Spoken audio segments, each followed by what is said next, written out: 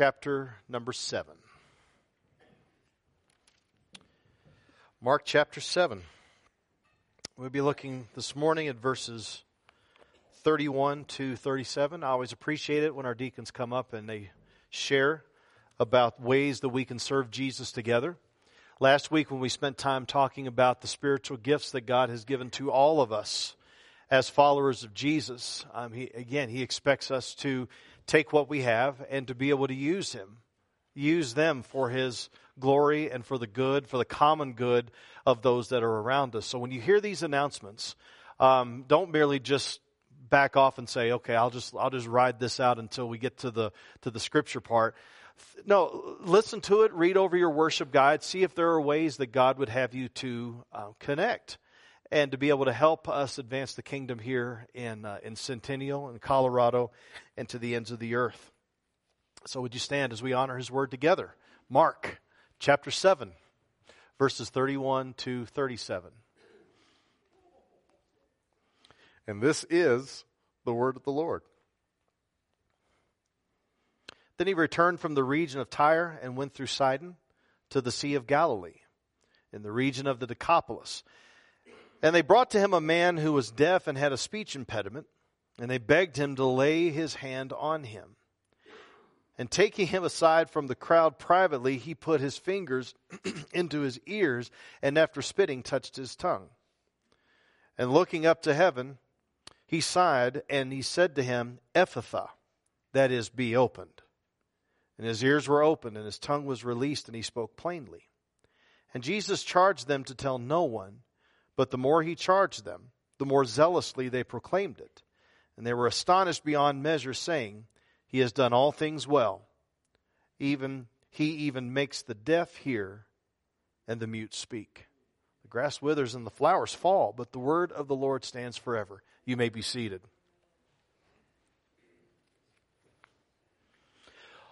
All the way my Savior leads me. What have I to ask beside? Can I doubt His tender mercy, who through life has been my guide? Heavenly peace, divinest comfort, here by faith to Him, in Him to dwell. For I know whate'er befall me, Jesus doeth all things well. For I know whate'er befall me, Jesus doeth all things well. So that's a song that I have sung since I was a little child. And for some of you, that's a song that you have sung since you were a little child. And it's funny, the connections here, because when Fanny Crosby wrote that, she was connecting to Mark chapter 7. All the way my Savior leads me. And if you know anything about Fanny Crosby, she didn't come to Christ until she was in her early 40s. And she wrote 7,000 hymns. But when she was 6 months old, because of a doctor's misdiagnosis and a misapplication of how to fix her eyes, at 6 months they put hot poultices on her eyes, and that's why she was blind. And but for God to use her in such a way, it's a reminder for us that when someone who is blind or someone who is dealing with other things like this, but their grounding is in Christ, that they can say that He does all things well. He doeth all things well. It's a beautiful line in this particular hymn. This passage is a picture of the great things that Jesus has done and is going to do in each of us. We've got to be careful as we read this to not think that the goal of Jesus was just to make us feel better. Because we would love it if we didn't have to go to the doctor. We would love it, as I said earlier, when that check engine light comes on after you turn 50. We would love it if that didn't happen and we were able to just have nothing going on. Don't need to go to the doctor. Don't need to take any kind of medicine. Don't need to experience any kind of grief when death comes along or suffering comes along. It would be lovely if things like that didn't have to happen anymore. And so we sometimes read this passage and we read it as a 21st century Westerner by saying, oh, see, look at what Jesus he can do it. Well, why doesn't He do it? And then we get mad if He doesn't do it like this. And I think we've got to make sure that we're seeing the point of what Jesus is up to. Jesus is trying to show us that as a Messiah, that He is introducing what is going to ultimately happen to us when His kingdom fully and completely comes, as we read the end of Revelation. But He's working now. And one day when we get to heaven, all of these things that we're going to be dealing with, and we have been dealing with now are just going to be a blip on the radar. It's just going to be a little blip in the rearview mirror, if that. Because I believe when we get to heaven that the glory of Jesus is going to be such that we're not going to remember a lot of the stuff that we've gone through now. It's going to be a joyous thing. So I say that to you, just as an aside. I say that to those of you who are Christians who are dealing with things right now, dealing through suffering, dealing with grief, dealing with physical issues and all that. Hang on. The best is yet to come. It's coming, I promise you. But when we look at this passage, Jesus is spending a lot of time, much to the angst of the Pharisees and the Sadducees who believed that everything that God was going to do with this little group of people that were here in Israel. And yet Jesus now is spending a lot of time wandering around Gentile area. We remember it with the woman at the well. She was a Samaritan. She was a woman. She had 5 husbands, and the one that she was with was not her husband. She had all of this stuff going against her, and yet Jesus comes up to her and gives her hope. She was no longer going to be identified by her race, or she was going to be identified by her gender, or she was no longer going to be identified by her past. She was going to be identified by Jesus and what He has accomplished for her. And when we see that, there's a joy that's there. So it talks about here how he's walking around in Tyre and Sidon, which again is outside of the people of Israel, to the Sea of Galilee, to the region of the Decapolis, the 10 cities. That covered a great deal of territory. In fact, one of you asked last week, that somebody asked the question, how many miles did Jesus walk? Right? Well, we do know of this. We don't know everywhere that Jesus went. The end of John tells us that, Jesus did a lot of things that were never recorded. If it was recorded, there wouldn't be enough libraries to be able to hold all the books of everything that Jesus ever did. So what we do see, though, is that when Jesus is walking around Tyre and Sidon and he's around the Decapolis and all, that was about 120 miles. I mean, there's a lot of us that have a hard time walking 120 feet. And here Jesus is walking 120 miles. Well, why did he do that? But that was his assignment. Jesus was always on the move. He still is. And He may be on the move with you right now, where He's brought you here and He's moving and working in you to bring you to where you need to be through what He's done. And almost in spite of what you've done. But by what He's done, He's bringing you here. But He was always on the move. And when we look at this passage here about this deaf and mute man who had the speech impediment, couldn't hear, and all of a sudden he's healed, we have to recognize and see ourselves in this story. We are all that man. We are all that deaf man. We are all that one where our tongue needs to be loosed. But as we look at this, let's just be reminded of where we are. When I was growing up, and I would be taking swimming lessons. I didn't do very well. Water and me just do not get along. When I go to the beach, I like to look at the water, and I'm like, that's water. Yes. When we go to the swimming pool, I'm like, yes, that is swimming pool. I can see that's a swimming pool. I smell the chlorine. So many good things. And I don't get in the water too often for a lot of reasons. But one of the things that I remembered is that every time I would go swimming, I'd always get water in my ears, and I'd get out, and the lady was trying to tell me something that was a swim teacher, and I couldn't hear anything. It sounded like the Charlie Brown, the teacher, wah, wah, wah, wah. It sounded like her. I just dated myself. I get it. I couldn't hear what was going on. Everything just sounded mumbly, and I'd get in the car, and Mom would be telling me some good things, and I couldn't hear her. And she had some remedies to help me to be able to have that water get out of there. And all of a sudden, all those good things that Mom was telling me about what I needed to do, I was able to hear. You see, before we come to Christ, we don't have those ears to hear. That's why Jesus all the time is saying, please, have these ears to hear. In the seven churches in Revelation 2 and 3, what is He saying? He said, let those who have ears to hear what the Spirit is saying to the churches. And I just wonder how many of you're here and you're not getting a lot out of reading your Bible, or you're not getting much out of prayer, you're not getting much out of what your Sunday school teachers are teaching, or you're not getting much out of the preaching and such. It could be a deficiency on our part. Sure, I get it. We can all learn to be better at everything that we do. But could it be, if you're not getting anything ever out of the Bible, if you're not getting anything ever out of anybody that's preaching, if you have to ask yourselves, has God given me ears to hear? Am I a Christian where the Spirit is there renewing my heart and mind to be able to get something out of what God is saying in His Word? So we look here, and it says in verse 32, it says, they brought to him a man who was deaf and had a speech impediment, and they begged him to lay his hand on him. Some of you right now, you may be going through a Bible reading program, a plan called the McShane Bible reading plan, and if that's the case, you're in Job.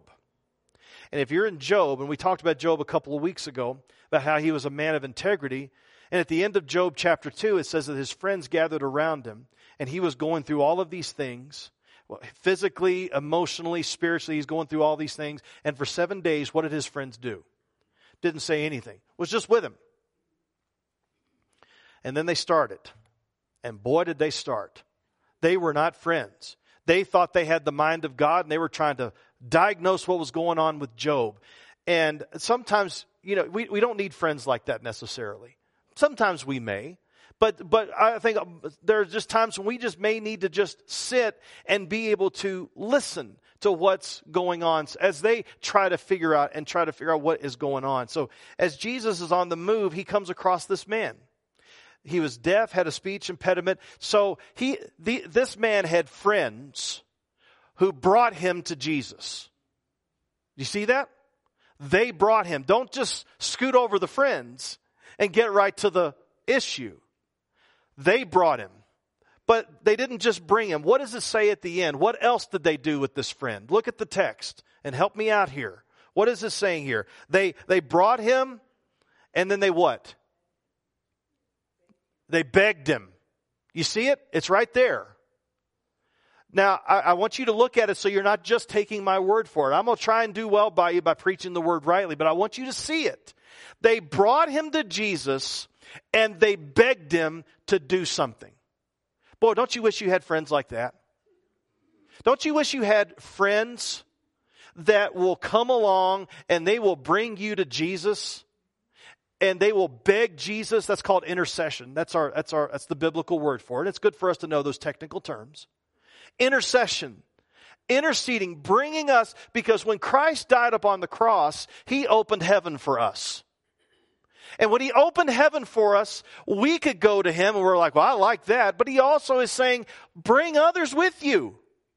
Tell them about me. Pray for them. Now you say, well, I don't have any friends like that. Well, one, I would say that's a shame. Two, are you that friend to somebody else? We so much think about how things affect us. Are you that friend for somebody else? Are you begging someone? Are you begging Jesus to help your wife or your husband or your kids that they would know the faith? Your friends, your coworkers, your neighbors, are we doing that? I can tell you that I have been very deficient in that. Because sometimes I get so busy, I told you this before, thinking about the ministry of the church, that sometimes I forget about Jesus in doing that. And I've got, and thank the Lord by his Spirit, he knocks me back into play. But that's what he does for us, is that sometimes somebody may come across your mind. There was just a little anecdote about someone who was talking about they were really struggling with something. And there was a friend across the way, however far away it was, and ran across their mind, and they just called him up.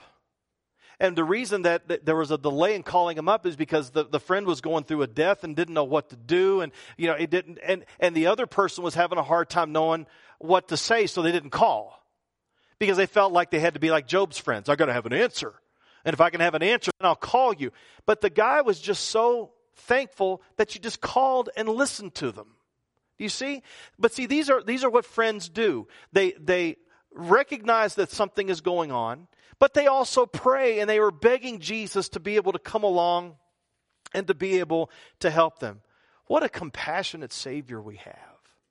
When you look at all of Mark and all the things that Jesus did, with the lepers, they were outcasts. The demoniacs, they were outside the camp.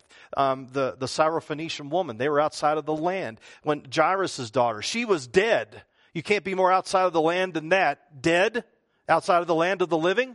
And here Jesus is coming along every step of the way and ministering. The ones he had a hard time ministering to were the ones that were resistant and reluctant to let God, because they had already had God figured out. We have to make sure that we are hearing what God is saying and how he is moving. One of the interesting pieces about this is that when it talks about the speech impediment that this man had, there's only 2 times that this word is actually used in the entire Bible. And it really gives us a little bit of insight as to what Jesus is doing here. And it's more than just this guy can't hear, he can't talk, now he can hear, now he can talk, praise God, which is enough. But there's more that's going on here. If you go to Isaiah chapter 34, chapters 34 and 35 show both sides of our Lord's justice and holiness and love. Because God is a God of justice. When we sin, he convicts us. And then we repent. And then we, by his strength, hopefully don't do that anymore. But he helps us all along the way. Israel had not been faithful. And God had given them plenty of opportunity. He sent prophets. He sent judges. He sent kings. He sent preachers. He sent everybody to remind them of the goodness and faithfulness of God, even in the midst of their unfaithfulness. And if you look at Isaiah 34, let's just go in verse 8. You can go at any point in that chapter. It'll go here, but it'll go to that point. But if you look at verse 8, it says, "For the Lord has a day of vengeance, a year of recompense for the cause of Zion. And the streams of Edom shall be turned into pitch, and her soil into sulfur. Her land shall become burning pitch. Night and day it shall not be quenched. Its smoke shall go up forever. From generation to generation it shall lie in waste. None shall pass through it forever and ever. But the hawk and the porcupine shall possess it. The owl and the raven shall dwell in it. He shall stretch the line of confusion over it, the plumb line of emptiness. Its nobles, there is no one to call it a kingdom, and all of its princes shall be nothing." What's happening there? Israel, desolate. Sounds bad. God, why would you do that to your people? He warned them. It wasn't like they didn't have enough information. He warned them that this is what was going on. Now, jump down, if you will, to chapter 35. And it says this. It says, the wilderness and verse 1, "The wilderness and the dry land shall be glad. The desert shall rejoice and blossom like the crocus. It shall blossom abundantly and rejoice with singing. The glory of Lebanon shall be given to it. The majesty of Carmel and Sharon, they shall see the glory of the Lord and the majesty of our God." That's a different thing altogether now, isn't it? Hope. There was desolation, now there's hope. And how is it going to manifest itself? Look at verses 3 to 5. "Strengthen the weak hands and make firm the feeble knees. Say to those who have an anxious heart, be strong and fear not. Behold, your God will come with vengeance. With the recompense of God, he will save you." Look at what verse 5. Some of you are looking at me. Look at the text. See what verse 5 is saying. "Then the eyes of the blind shall be opened, and the ears of the deaf unstopped." Isaiah 35 in verse 5 is the other place where that word that is used in Mark about the opening up of the tongue, or the problem of the tongue, the speech impediment. That's the other place that it's used. So what are we saying here? Again, that Jesus is not just simply coming along and saying, "Wow, look at what I can do. I can open up the eyes of the blind. I can loose the tongue. I can unstop the ears. You're going to feel so much better after I come along." There's more to it. Because this was a prophecy that the Jews had been hearing in synagogue this was written 700 years before the time of Christ. So over and over and over and over again, they're knowing that when the Messiah comes, he's going to do this. So what's happening now is Jesus is giving everybody a sign, a front row seat, that, you know, this Messiah that you've been talking about for all this time, this Messiah that's going to rescue you not just physically, but spiritually and in every way, I'm that one. Now, he didn't say it, but they knew it. They knew it look, he says, what has happened? He has done all things well. Verse 37, "He makes the deaf hear and the mute speak." And you say, well, that is really great, Pastor Matt, for those fellows in the Old Testament and for those fellows here. What does that have to do with me? I'll tell you what it has to do with you. I'm so glad you asked that question. That is a great question to ask, because I knew some of you were thinking about this and you're like, well, thanks for the history lesson. When you go back to verse 34 and it says, and looking up to heaven, well, let's go back to verse 33, where it talks about that he took him aside from the crowd privately. He deals with us one-on-one. You know, sometimes we like to go to church and kind of hide. I want to get some intake and then I'm going to sneak out the door. God is not calling us for simple intake. He's wanting and working to work not just in us, but he's wanting to work through us. And as he's working through us, this is what's happening. So he took him aside. Now again, there's some times when he would do these miracles and he'd be in front of a lot of people. This man he took by himself, fingers into his ears, and after spitting, sorry, I know lunch is coming, but I'm just reading the text, just delivering the mail. It talks about after spitting, he touched his tongue. Now, there was a tradition back then that for someone who had these healing powers, that emission would have healing understanding. And so there is a thought that Jesus did this to put this man's mind at ease because that was the understanding of the time. Now, for us, we don't rely on the spit of the Lord. We rely on something else that he has done to heal us, and that's his blood. And we praise God that he is moving and working in that way in us. And he says, and he looked up to heaven and he sighed. What's the point of the sigh? So whenever you start to do something and you're wanting God to really move in an area, isn't it there's something just inside you? It's like, oh, Lord, please do something here. This is not simply just a tactical thing that Jesus is doing. He cares for the people that he encounters. He cares for you. He cares for me. He cares for all of the people that he comes across and encounters. And if we are the body of Christ, we need to be exemplifying the same thing. Do we care about the people that come across us? Well, if they behave themselves and they act right and they're a Republican and they're a Democrat and they do this. And we add all these caveats. Well, and I do the same thing. I do the exact same thing. And I catch myself and I'm like, Lord, when am I ever going to get past this? Thank you for, it might as well just put on my movie screen of a forehead, work in progress. Might as well just do that. Because that's what it is. And that's what we all are. We're all works in progress. It's the thing is we can't just ignore those things that God brings to our mind. We have to lean in because we want him to work in us. Ephphatha. That's Aramaic. Because he's writing to a Gentile audience, likely in Rome. Be opened. And what happened? This man, his ears were open, his tongue was released, and he spoke plainly. What does that have to do with me? Would you turn to 1 Corinthians chapter 2, if you know where that is. If not, share with someone that's beside you so that you can see what's going on here. Because this is not just a one-off thing that Jesus does for this man that was in the Decapolis. We have to realize that this is what Jesus does for all of us. He opens up our ears to be able to hear what he is saying. 1 Corinthians chapter 2. Let's start in verse 10. These things God has revealed to us through the Spirit.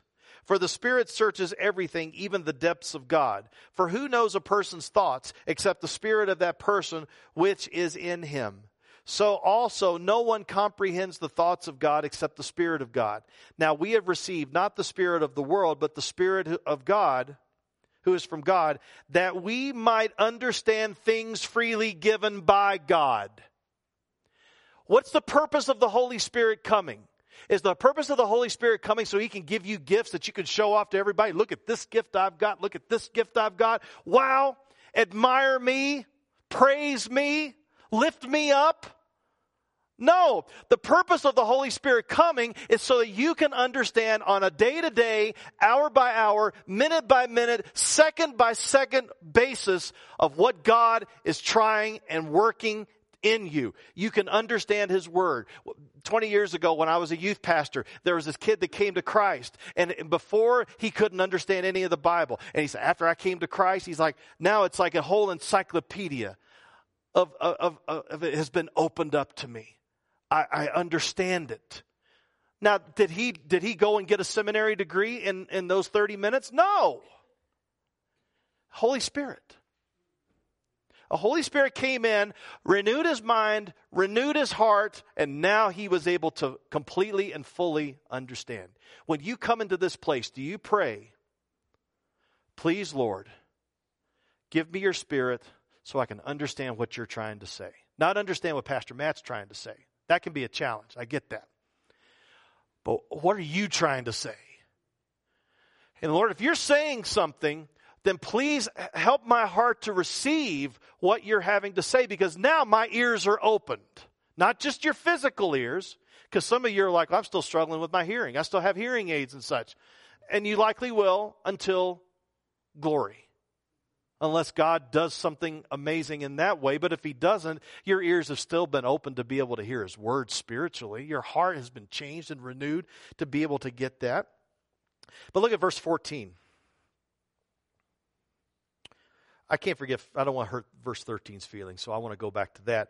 And we impart this in words not taught by human wisdom, but taught by the Spirit, interpreting spiritual truths to those who are spiritual, meaning those who have the Spirit, those who are Christians. Verse 14, the natural person does not accept the things of the Spirit of God.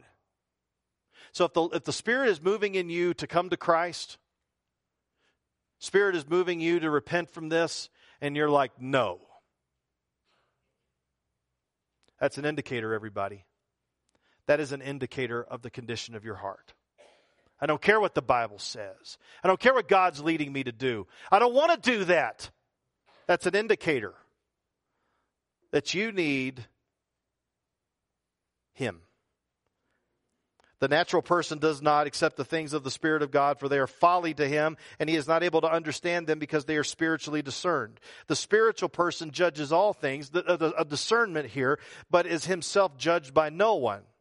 But who has understood the mind of the Lord so as to instruct him? But we have the mind of Christ. Christians have the mind of Christ. You mean me? Yes. You sure about that? Yes. We have the mind of Christ to understand what His Word is saying to us. Do we have, are we now willing to say, Lord, whatever you're saying, whatever you're telling me to do, I'm in. I am all in. Well, what about our mouths? Well, James 3 talks about how the tongue, he warns Christians that out of one, that sometimes your tongues curse.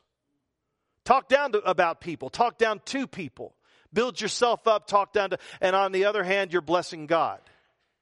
And what he's saying is, just like salt and fresh water don't mix, neither does blessing and cursing mix. We have to make sure that the poison of asps that's talked about in the Old Testament in Romans 3 that used to mark our tongues, now all of a sudden when we are saved, I couldn't get over my father. My father did not cuss a lot. He didn't. It was just every so often. Bang a thumb, boom. When he's on a hammer. But what I noticed about him was that when he came to Christ, all that was gone. All of that was gone. I'm like, what in the world? And that had an effect on me. 6 months later, I came to Christ. I saw how God could change a man. I was surrounded by women that knew Christ. I wasn't surrounded by a lot of men. But here's my father. We have to realize that God opens up our ears to hear His Word, and that God loosens our tongue to speak His Word, to have that gospel conversation, to treat people with kindness, and to treat people with gentleness, with our words, with our thoughts, with our actions. He changes us. Now, I'll say to you that He doesn't change everything immediately. Some things are over time. But the fact is that we have to see that we are this man that is sitting here by the road whose friends were brought, who couldn't talk, who couldn't hear. And when Jesus did that to him, we have to realize that Jesus will do that for us. wouldn't you love to be able, just on a basic understand, to hear his word and to have your heart just, thank you, God. Thank you for your word. I hear what you're saying. Thank you for sending the Holy Spirit to open up my heart and to open up my ears to be able to hear. Where before you were talking about whatever you wanted to talk about and talking about whoever you wanted to talk about. Now, thank you, Lord, for loosening my tongue to be able not just to share my testimony of how you've worked in me. That's important. But to share the testimony of what Jesus did 2,000 years ago on the cross for you. He does that. Well, he hasn't done that for me. Well, you know what else may be going on there? Is that the Lord has not given us a spirit of fear. You may know he's done that, and he may be working in you to do that, but you're too afraid to take that step. I will tell you this, and I said this to everybody that went on a missions trip.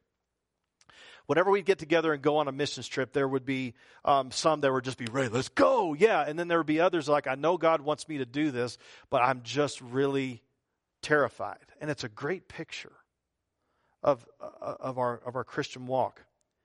Because what we have to remember is that he's told us to take the step. He hasn't told us what's going to happen on the mission field. Just like he hasn't told us everything that's going to happen in our lives. So when we go on a mission field, we don't know what's going on, but he's called us to take that step. And what's interesting is when they get on the plane and they step off the plane onto the place that they're ministering, they trusted God, they took the step, and God was there when they planted their foot. Well, that's a missions trip.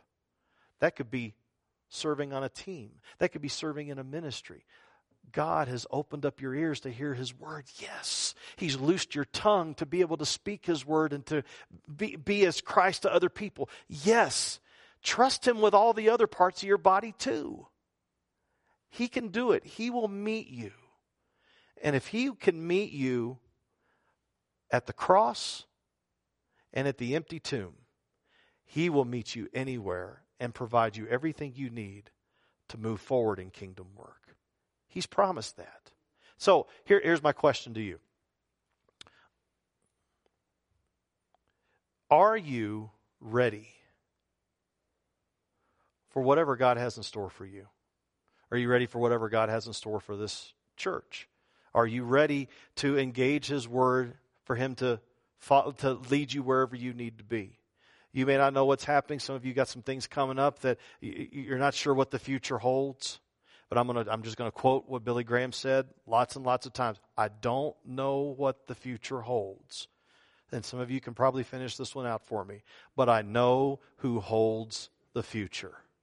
When our ears have been opened to his word, we know the future. When our tongues have been opened, we can encourage and speak that life and that glory. Not that we give life, but we speak about the life of Christ who gives us life so that we can have, hopefully others will hear the word and respond and have life in Christ as well. Let's repent of our sin. Let's repent of our fear. Let's repent of all that is keeping us from him. And let's come to Christ now. Whether you want to come up here and pray and use these steps, whether you want to just grab somebody beside you, I need you to pray with me. Well, what are they going to think of me? I guarantee you, they're not going to think what you think they may be thinking.